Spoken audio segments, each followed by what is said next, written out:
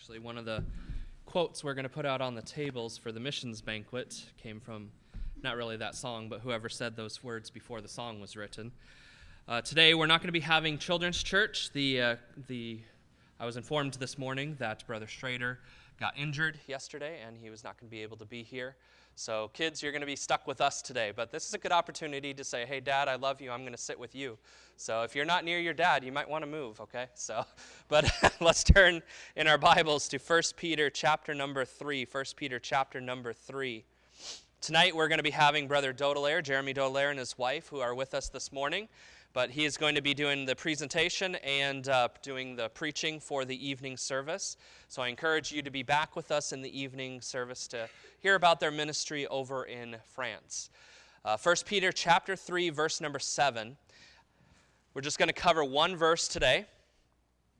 One verse says, "Likewise, ye husbands, dwell with them according to knowledge, giving honor unto the wife as unto the weaker vessel, and as being heirs together of the grace of life, that your prayers be not hindered."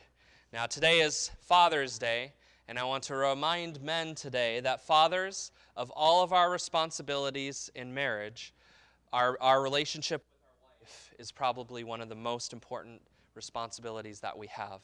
As a father, you could be no greater father than a husband who loves his wife and treats her the way that he should be. Our kids need to see fathers who are passionately in love with their wives and who honor God in the way that they interact with them. They need to see good husbands, because good husbands are far and few between, right? Are they not? It's hard to find good husbands out there. The next generation doesn't have a whole lot of examples of what godly men and good fathers look like. My generation did not have this. And so when you look at my generation and how they're ambling around in the dark, stumbling, making mistakes constantly, well, how are they supposed to know where to go? They've had no examples to follow. And so as husbands, we need to set that example for our kids of how a man should treat his wife within marriage, how to be a godly husband. And today I want to show you how to be a good husband from 1 Peter 3, verse 7. We've talked about the responsibilities of the husbands. We've been working through a series on the home in Sunday evenings, other than this month. And we've talked about how the husband's responsibility is, first of all, to love his wife as Christ loved the church. And that's a sacrificial love. That's love that gives of itself for the benefit of his wife. We also talked about how the husband is supposed to be the leader within the home. We actually spent 3 whole messages establishing God's original intent was that the man would be the leader in the home, but that this leadership would be a servant leadership within the home. But today we're going to look at the third responsibility that the husband has. The husband has a responsibility to know his wife. To know his wife. And we'll talk a little bit more about what that means. One of my favorite stories in all of literature is a book called The Horse and His Boy. I've told this story once before in the message. It's written by C.S. Lewis. It's part of the Chronicles of Narnia series, okay? But in the Horse and His Boy, there's this kid who is born into a cruel world. He is basically forced into slavery from a young age. His name is Shasta. He was raised as a slave by a cruel master. And one day his master decides he's going to sell Shasta to an even worse master. And Shasta finds out about this. Now, I'm going to very much simplify this story, okay? But Shasta finds out that his horse is a talking horse from Narnia. And he and his horse decide to run off to Narnia to escape this cruel master. And along their journey, they come across a young princess who has also run away with her talking horse, okay? Surprise, there's 2 talking horses in the same area, okay? And they run off together to go to Narnia to escape cruel oppression. She's running away because she doesn't want to be forced to marry somebody she does not love. But the whole time, she treats Shasta like he is a piece of trash because he's just a common boy, right? She is a princess related to the wealthiest people of the kingdom. But he is just a lowly servant boy. But as they get closer to Narnia, they come to this country called Auchenland. And this, again, I'm condensing the story a lot. It comes out that Shasta is not just a common servant boy. Shasta is actually the eldest twin son of the king of Auchenland. He is royalty. In fact, he's even higher royalty than she would have been. But she treated him the way that she treated him because she didn't know who he was, right? That's the key to the story right there. She treated him like trash because she thought he was just a lowly servant boy. And she was this elevated, rich aristocrat. And I think a lot of times as husbands, we treat our wives wrongly because we do not know who they actually are. So the question I want to ask to you husbands today is this. Do you know the woman that is sitting right next to you? Luke, your wife's not sitting right next to you. I'm sorry, okay. And mine's not either. Okay, but do you know the woman who is sitting right next to you? How well do you know her? What makes her tick? I think in our society, men have pretty much given up on understanding their wives, right? Have you ever said this, women are a mystery, you can't ever understand them? I've said it, okay? So people have said it. It's a common belief among men. But here's the truth of this passage. This passage tells you to dwell with your wife according to knowledge. What does that imply? You can know her. You can understand her. Maybe not perfectly. Okay? They are different. It is a puzzle. It is a mystery. But you can know her. God doesn't tell us to do things that we cannot actually do. This verse tells us to know our wives. What makes her happy? What does she want from life? How about from your marriage? What does she desire out of this marriage? What makes her upset? Now, I have a question for you guys, and I intended to buy a prize. So if you guys get this question right, I'll get you the prize at another date, okay? But I have a question for you. I have a prize for the first man who can raise their hand and tell me their wife's shoe size. Your wife may not want you to tell me, so if she nudges you, keep your hand down. Okay, so Pastor Garces. 7. Is that right, Mrs. Garces? What is your shoe size? 7? Okay. You don't want the prize. Okay. Dan, you are the next one to raise your hand. 6.5. Is that correct? You didn't whisper it to him, did you? No? Okay. So I will have your prize probably next Sunday. You don't want a prize either? Okay, I got a prize open. Anybody? Okay, Daniel. 9. Is that true? Okay. Size 9 for Joy. So you're getting the prize. I'm giving it to you, okay? But little details like that, sometimes, you think, okay, who cares what shoe size she has? What if her shoes fall apart and you need to go buy her shoes all of a sudden, Or what if she's in the hospital and you want to make her look nice the day she gets out of the hospital, so you go buy her a brand new pair of shoes? How are you going to know what to buy, right? Ultimately, it is our responsibility as men to be students of our wives, to know them. The little details, but the more important details, right? And I think most of us have pretty much given up on that. We've caved into the world's way of thinking that wives are a mystery that we can never understand. Now, the book of 1 Peter, I taught through it in Sunday school. I don't know how long ago it was, but it's at least a year now. So, at least a year ago. And the main theme for the whole book of 1 Peter is that we are a chosen people of God, separate, distinct from the world. We are strangers and pilgrims. How then should we live because of that fact? And taking that into account, the way I live as a husband, a Christian husband, should be distinct from the way husbands live in the world, should it not? 1 Peter 2, verse 11 says, "Dearly beloved, I beseech you, as strangers and pilgrims, abstain from fleshly lusts, which war against the soul." We are strangers and pilgrims. Our lives should look different than the lives of the world. The way we conduct our marriages should be different than the way the world conducts their marriages. And one of the areas in which we can be different from the world is in dwelling with our wives according to knowledge, as this text said. Christian men, this message is a call for you to make your marriages something different than what the world expects of you. This is a call for husbands to be the husbands that God has called you to be. Now, of this verse, it's a very short verse, but we're going to ask 3 questions, okay? We're going to ask 3 questions and try to answer them. First one is this: what are we commanded to do? What is it exactly that God wants us to do, okay? Second one is, how do we do that, okay? And thirdly, why should we do that, okay? So first of all, what are we commanded to do? First, let's go and read the verse again. It says, "Likewise, ye husbands," what's the command? "Dwell with them according to knowledge." The main verb there, the main command is to dwell.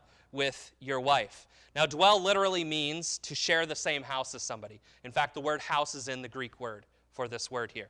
To share the same house with somebody. Now, I think most men have this down pat, right? Okay? They share the same house with their wife. But that's all that they share with their wife. And I don't think that's what Peter is trying to get across here. Most men, they come home from work and they immediately sit down in front of the TV, whether it's news or some TV show or some other thing that they want to watch. A lot of families eat their meals separately. Husbands and wives sleep in different rooms and in different beds. Their schedules are so busy that they hardly ever see each other. And they have different interests, so they don't spend any time enjoying living life together with their wives. In essence, what they are doing is just dwelling. But the command isn't just to dwell with your wife. It isn't just to share the same house as your wife.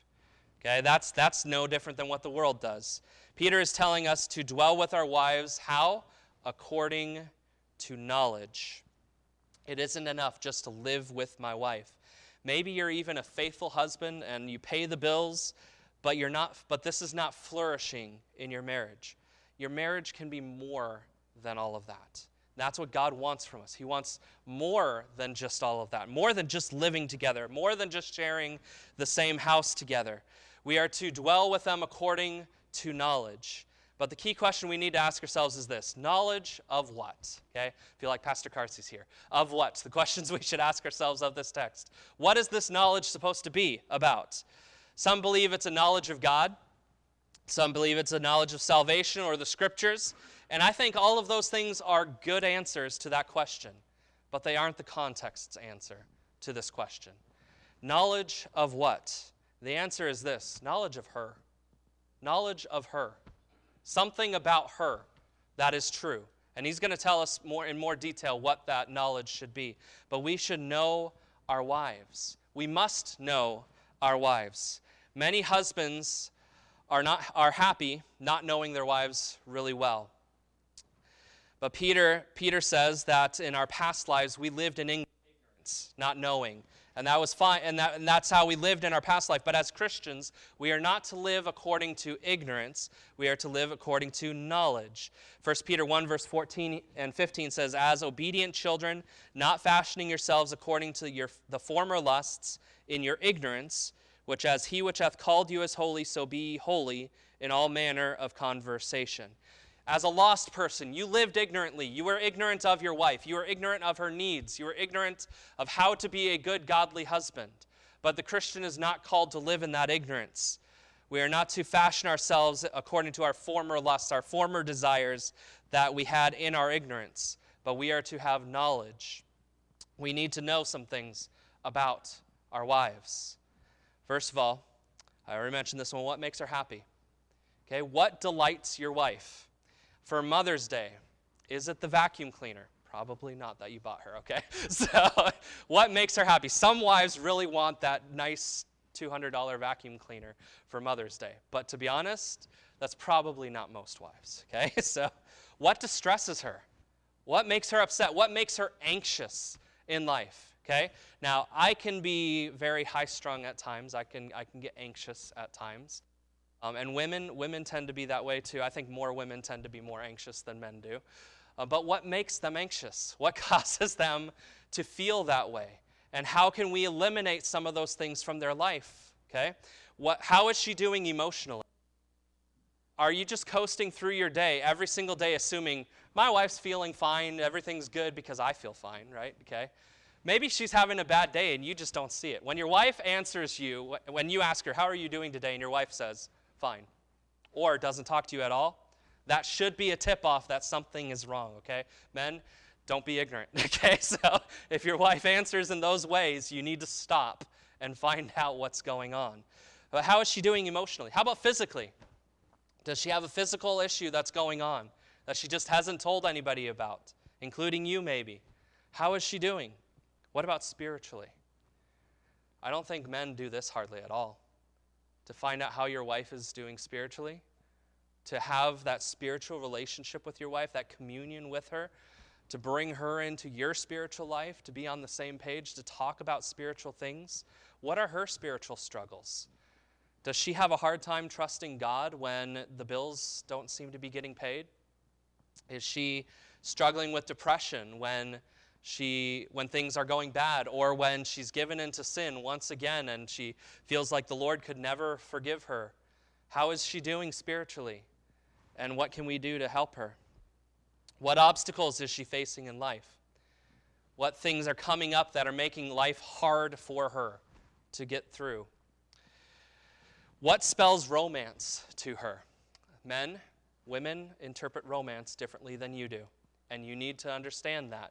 You need to find out how that works for your wife. You need to find out, I know we've talked about probably the 5 love languages in the past. Everybody interprets love differently. There are different things that we prioritize in expressing love and receiving love. How does your wife interpret love and romance? Maybe you think giving gifts is the way to show love, and so you constantly are buying her gifts, but you never tell her you love her. You're constantly criticizing her. You never spend any time with her, but you bought her a ton of gifts. She should know I love her, right? No. Okay? You've got to know your wife. You've got to understand her. What are her hobbies? Men, we're really selfish people. At our core, we are really selfish people. We want to do what we want to do. We want to do what makes us happy. We want to do what interests us. And we never stop to think about our wives and what interests them. What are her hobbies? What are her interests? What makes her happy to do?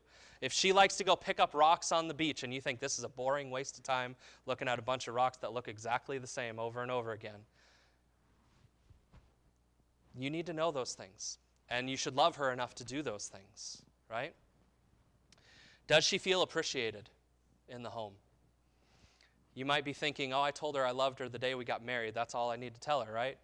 And I told her that I was happy she was my wife on Mother's Day, and that's it, right? Does your wife feel appreciated? What are her goals in life? Is her goal just to make you happy? Is that the only goal your wife could ever possibly have? What goals might she be interested in? And desires, things that she wants to accomplish in her life. My wife has mentioned that she is interested in a couple things, but in possibly being a midwife someday, okay? Do I have to make her live her entire life helping me accomplish my goals? Or can I take steps to help her accomplish the goals that she has in life, things that interest her? As a husband, I need to know those things, and I need to study my wife. Here's a case study. Ask yourself this, okay? Ask yourself, for instance, what do you do as a husband when you come home from work in the evening? Perhaps you're one of those husbands who walks to the door, plops down on the couch, turns on the television, and begins to flip mindlessly through so many channels that it's impossible to focus on any single program.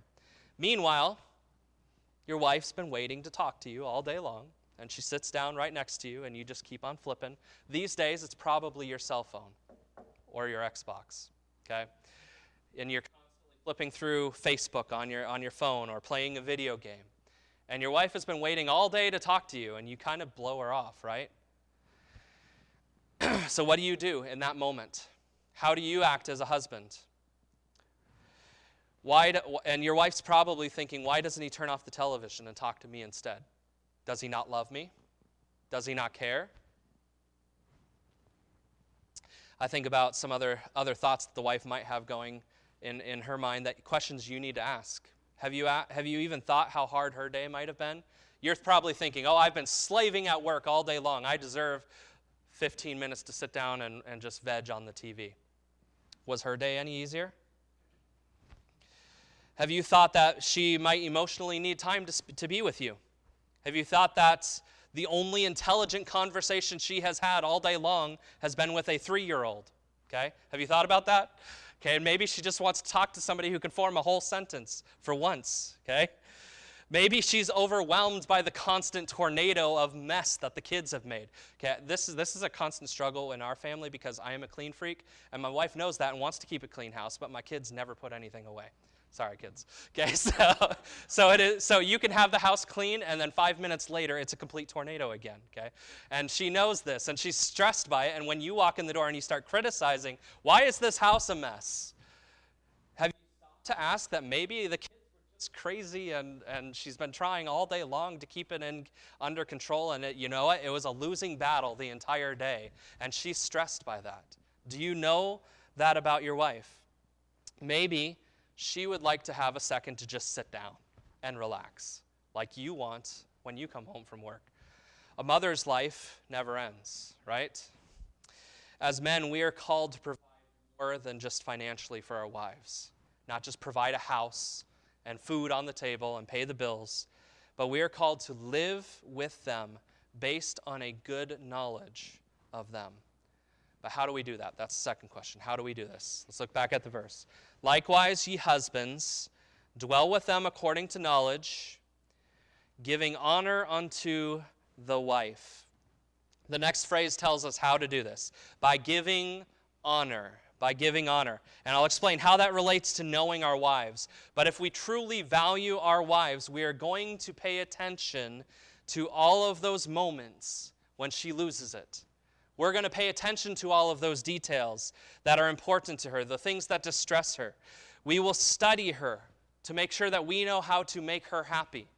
We know how to please her. We know how to do what's best for her. And ultimately, honor means to value and to respect her, right? We are to give honor. We are to value her. We are to respect her. She should be like a precious vase that is worth $1 million. We'll come back to that illustration.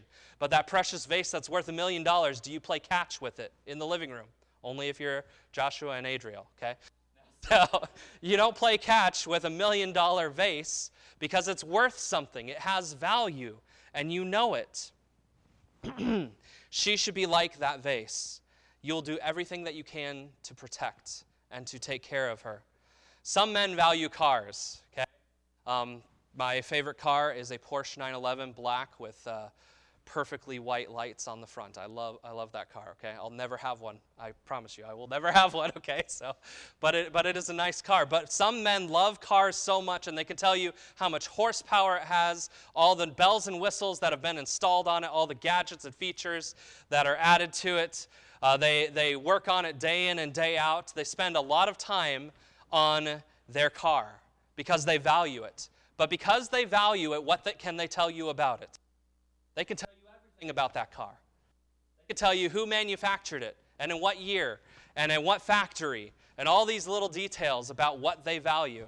Some men value hobbies, and they can tell you every detail about the tools of their trade, their hobby that they want to do. Some men value technology, and so they can tell you the latest computer that's coming down the line and how it's improved in speed over the previous versions, the processor speed, the RAM, all those details that are embedded into that computer. They can tell you every little detail. But why are they so obsessed with the details of those things? Because they value it. They honor it in their life. It is something important to them. So because they value it, because they honor it, they know all those facts. When you know you value your wife the way that you should, you will know all these things that you need to know about her. Do you honor your wife? Do you value her the way that you should? If you do, you're going to know those details. You're going to know those things. What you value is what you will know. Peter teaches us two truths about our wives that we need to know about them, though, in this text. It says, by giving honor unto the wife, as unto the weaker vessel, and as being heirs together of the grace of life. These are the two things we need to know about our wives, to give them the honor that they need to receive.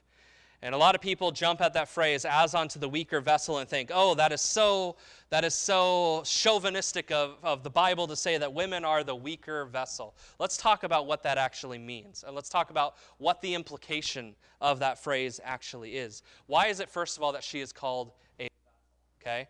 The fact that she is a weaker vessel implies that the man is a what? Stronger vessel. They are both vessels. Men and women are vessels. In 2 Corinthians 4, verse 7, let's go ahead and turn there real quick. 2 Corinthians 4, verse 7.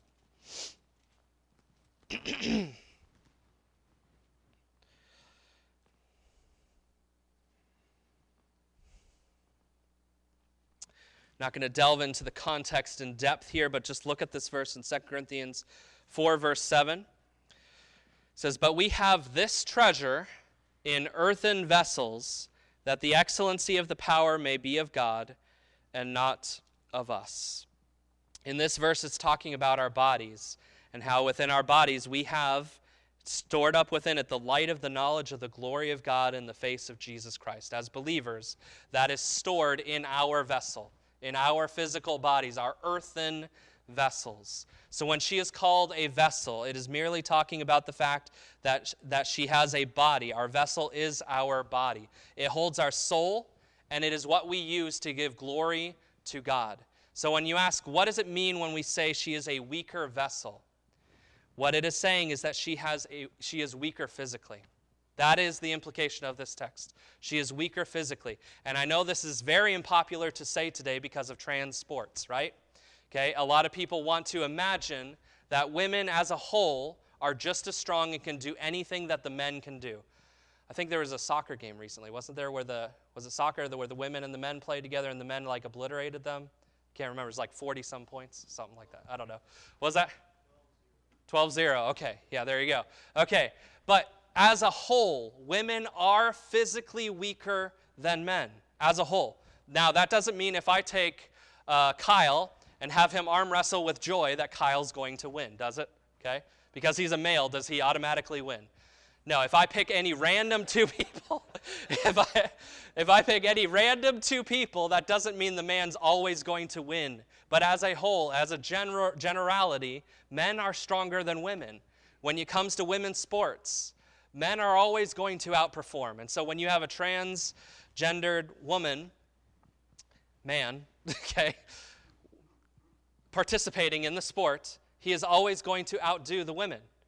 He will always be better at it, unless it's Kyle. Okay, no, anyways, okay. Because he just has that natural advantage to him. Okay? They tried this back in the day with tennis. They tried this with basketball, and the men always outperformed the women. This is just a fact of life. This is how God created us, okay? But just because she is weak physically doesn't mean she is worthless, okay? That's the issue. Most women interpret physical weakness with worthlessness, with value, and they assume this makes me less valuable. But what did Peter tell the husbands to do? Honor, give value to your wife as the weaker vessel. Something about being the weaker vessel gives more value, more honor to the wife. Going back to our illustration on the vase, that $1 million vase, is it fragile? Yes. Will it break easily? Yes. But because it will break easily, I take care of it more. I take care of it more than that rock that I have sitting on the counter that is also worth $1 million, because that rock probably isn't going to break as easily as the vase will. I add honor to it. I value it because it is breakable, because it is fragile. And so I take care of it with extra care. And I think that the way we look at our wives, we should look at her as a vessel of God. She has within her the Spirit of God. She has within her the ability to give glory to God. And yes, she is weaker physically, but because of that, I should take care of her. I should respect her. I should honor her. And in doing so, I honor my Lord and Savior, Jesus Christ. Matthew 25, verse 40 says, "And the king shall answer and say unto them, Verily I say unto you, inasmuch as ye have done it unto the least of these my brethren, ye have done it unto me." So she is called a weaker vessel because she is physically weaker. Men have that genetic advantage, but because of that, God has ordained that men, husbands specifically, should be the protector. They should protect their wives physically, emotionally, and spiritually. I think a lot of times we think, oh, I'm a protector because I got a gun in the safe, right? Okay. So I'm the physical protector of my home. But are you the emotional protector of your wife? Or the spiritual protector of your wife? How are you protecting your wife? We also provide. We provide for them. And we provide leadership. And as the leaders, we show initiative within the relationship. So we show her honor by taking care of her, by protecting her, by providing for her. So it says, first of all, to give honor unto her as the weaker vessel, but also as being heirs together of the grace of life. Now, when you look up this phrase in commentaries, you're going to find opinions that vary. I'm going to give you my opinion, okay? Because I think the context fits my opinion on the meaning of this text. As human beings created in the image of God, we are heirs and rulers over the gift of life, over creation. This is both men and women. We already talked about this. The image of God applies to both men and women. We are both commanded to have dominion over the face of the earth as image bearers for God. And many commentators take this grace of life and they say this is spiritual life. We are heirs together of salvation, okay? I think that's taking it a stretch too far, and here's the reason. We previously preached on verses 1 through 6. And the whole context of verses 1 through 6, the primary application was between a saved wife and an unsaved husband. That's kind of the connotation, the background behind this text. I don't think Peter is assuming the husband and the wife, both of them are saved in this verse. I think that's taking it too far because of the context, because of what he has been trying to get across. Every other relationship that he has dealt with in this text has been between a saved person and a lost person. A saved person and a lost person. Why would he change it in just one verse? Okay? So I take this verse as when it talks about the grace of life, the word grace means gift. The gift of life. Well, what is life? The way we understand it normally. Life is life. I have the opportunity to live. And when I am married to my wife, we live together. We are co-heirs together of life.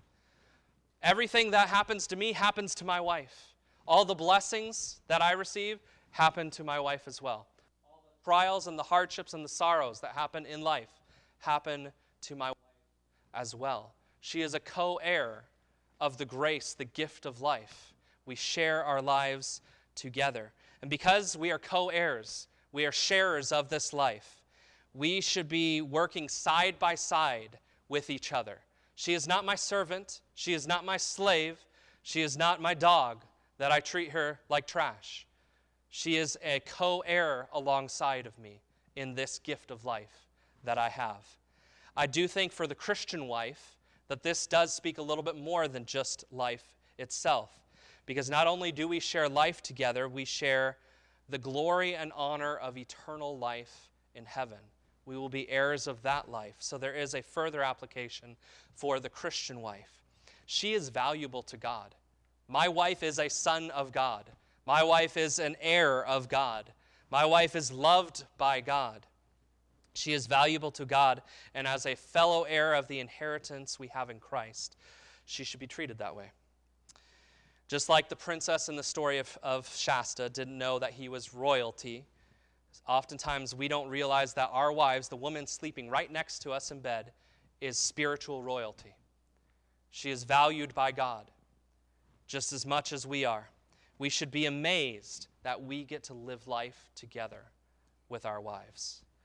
The idea of being heirs together doesn't mean that she is just participating in my life and my assistant. I should be helping her to flourish in the ways that God has called her to live her life. God's will for her life, God's design for her life. We are partners, and I need to let her be my partner. Let her into your life and be a part of her life. That vase worth $1 million, it is breakable, but it is valuable. And so you treat it with care and you treat it with protection and value. So as husbands, we are to give her honor because she is the weaker vessel and because she is a co-heir alongside of me of the grace of life. Now here's some practical guidelines, okay? I always want to have some practical application here. Practical guidance for showing honor. How do you show honor? First of all, speak kindly to her. Don't treat her like your kids, okay? I've recently become aware that there are actually husbands that spank their wives. Don't do that. She's not your kid. There's not a single Bible verse that tells you to do that, okay, guys? So stop if you're doing it, okay? So I don't think anybody is. But if it's happening, stop, okay? Don't treat her like your kids. You're not in charge of disciplining her like that. Don't talk to her like you do your kids. Don't act like she's a 3-year-old who can't understand what you're trying to say. Treat her with respect. Don't treat her like your servant. And definitely do not treat her like your dog, okay? Now, I love my dog, so I treat it pretty nice. No, maybe, except when it's being stupid. Yesterday, it broke out of the backyard through the garage because the garage door was open and ran all over the neighborhood. And I literally had to tackle her so to get her to stop because she wouldn't stop running. But don't treat your wife like that, okay? So, okay? Speak kindly to her, okay? Don't discuss her weaknesses with others. Yes, maybe sometimes they aggravate you, okay? But don't just go spilling all that vomit all over everybody else. Show her honor. Speak highly of her to your children, not just on Mother's Day, but praise her to your children. Don't let your children talk down to her. Remember her special days, birthdays, anniversaries, Mother's Day, first date, I don't know, okay, however many special days that you guys keep track of, remember those. If they're important to her, they should be important to you, right? Do not compare her with other women. Don't say, well, so-and-so's wife, she cooks him steak and eggs every single morning for breakfast at 4:30 before he has to go into work every day. And you should be like that. Don't do that, okay? So don't compare her with other women. Those other women are not your wife. Your wife is your wife. And God knew that she was the one you needed. And he gave you exactly the wife that you need. That's exactly the one that he planned for you, okay? So first of all, what are we commanded to do? To dwell with her according to knowledge. How do we do that? By honoring her as the weaker vessel and as heirs together of the grace of life. But here's the kicker. Why should we do this? Why should you do that? Last phrase. That your prayers be not hindered. Your spiritual relationship is dependent on your relationship with your wife. If you do not treat your wife the way that you should, God is not listening to you. You do not have that relationship with God that you think you do. I have known men who were respected as godly preachers over large churches, spiritual men, but they treated their wives like slaves or an accessory to carry along to promote their popularity. Their wives were not allowed to have lives of their own. They were to be seen and not heard. And they put their wives down constantly, trying to keep her in their place. Those men were not godly men, no matter how many people they had in their church. No matter how respected and how popular their name was, they were not godly men. I've seen other men who are just not interested in the lives of their wives. They aren't mean, they aren't abusive, but they don't take any special interest in their wife. They live separate lives for all practical purposes.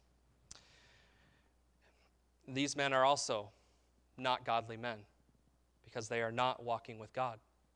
We talked, a relationship with God requires hearing from God through his word and prayer, right? Communicating with God. Well, if God's not hearing you, where's that relationship? Where's that communication gone? It's not there. It's impossible to be a godly man if you don't have the access to God through prayer, to have that relationship with him. And God is saying, if you aren't going to be right with your wife, you're not right with me. Period. Full stop. End of the line. The last phrase tells us that the cost of not obeying God in this area is that your prayers will be hindered. Hindered means to be cut off. Be sliced off, cut off. This verse is essentially saying that if you do not live with your wife according to knowledge and honor her and treat her right, God will not hear your prayers. You cannot be right with God and wrong with your wife at the same time. You cannot have a thriving relationship with God and your relationship with your wife is dying on the vine. You cannot be a great man of God and a horrible husband. Doesn't happen, period. They are fakes. They are not great men of God. Men, I said this is going to be a call for the husband to be what God wants you to be today. The challenge this morning is this: do you know your wife? Are you living with your wife? Are you treating her with honor and respect based on what you know about her? Practically, I could say you should write down a list of questions that you should ask her, and you should sit down and spend some time communicating with her. Memorize those things. You memorize the facts about your favorite cars, right? Memorize your sports teams and all their stats. Can't you memorize your wife? Okay. You memorize for a test. Well, God's giving you a test today. But don't just make her a textbook. Live out those truths in your life. Let's go ahead and stand, heads bowed, eyes closed. We'll have a time of invitation this morning. So men, I am calling you not just to be godly fathers, but to be godly husbands today. How well do you know your wife? And how well are you allowing that to shape the way that you treat her?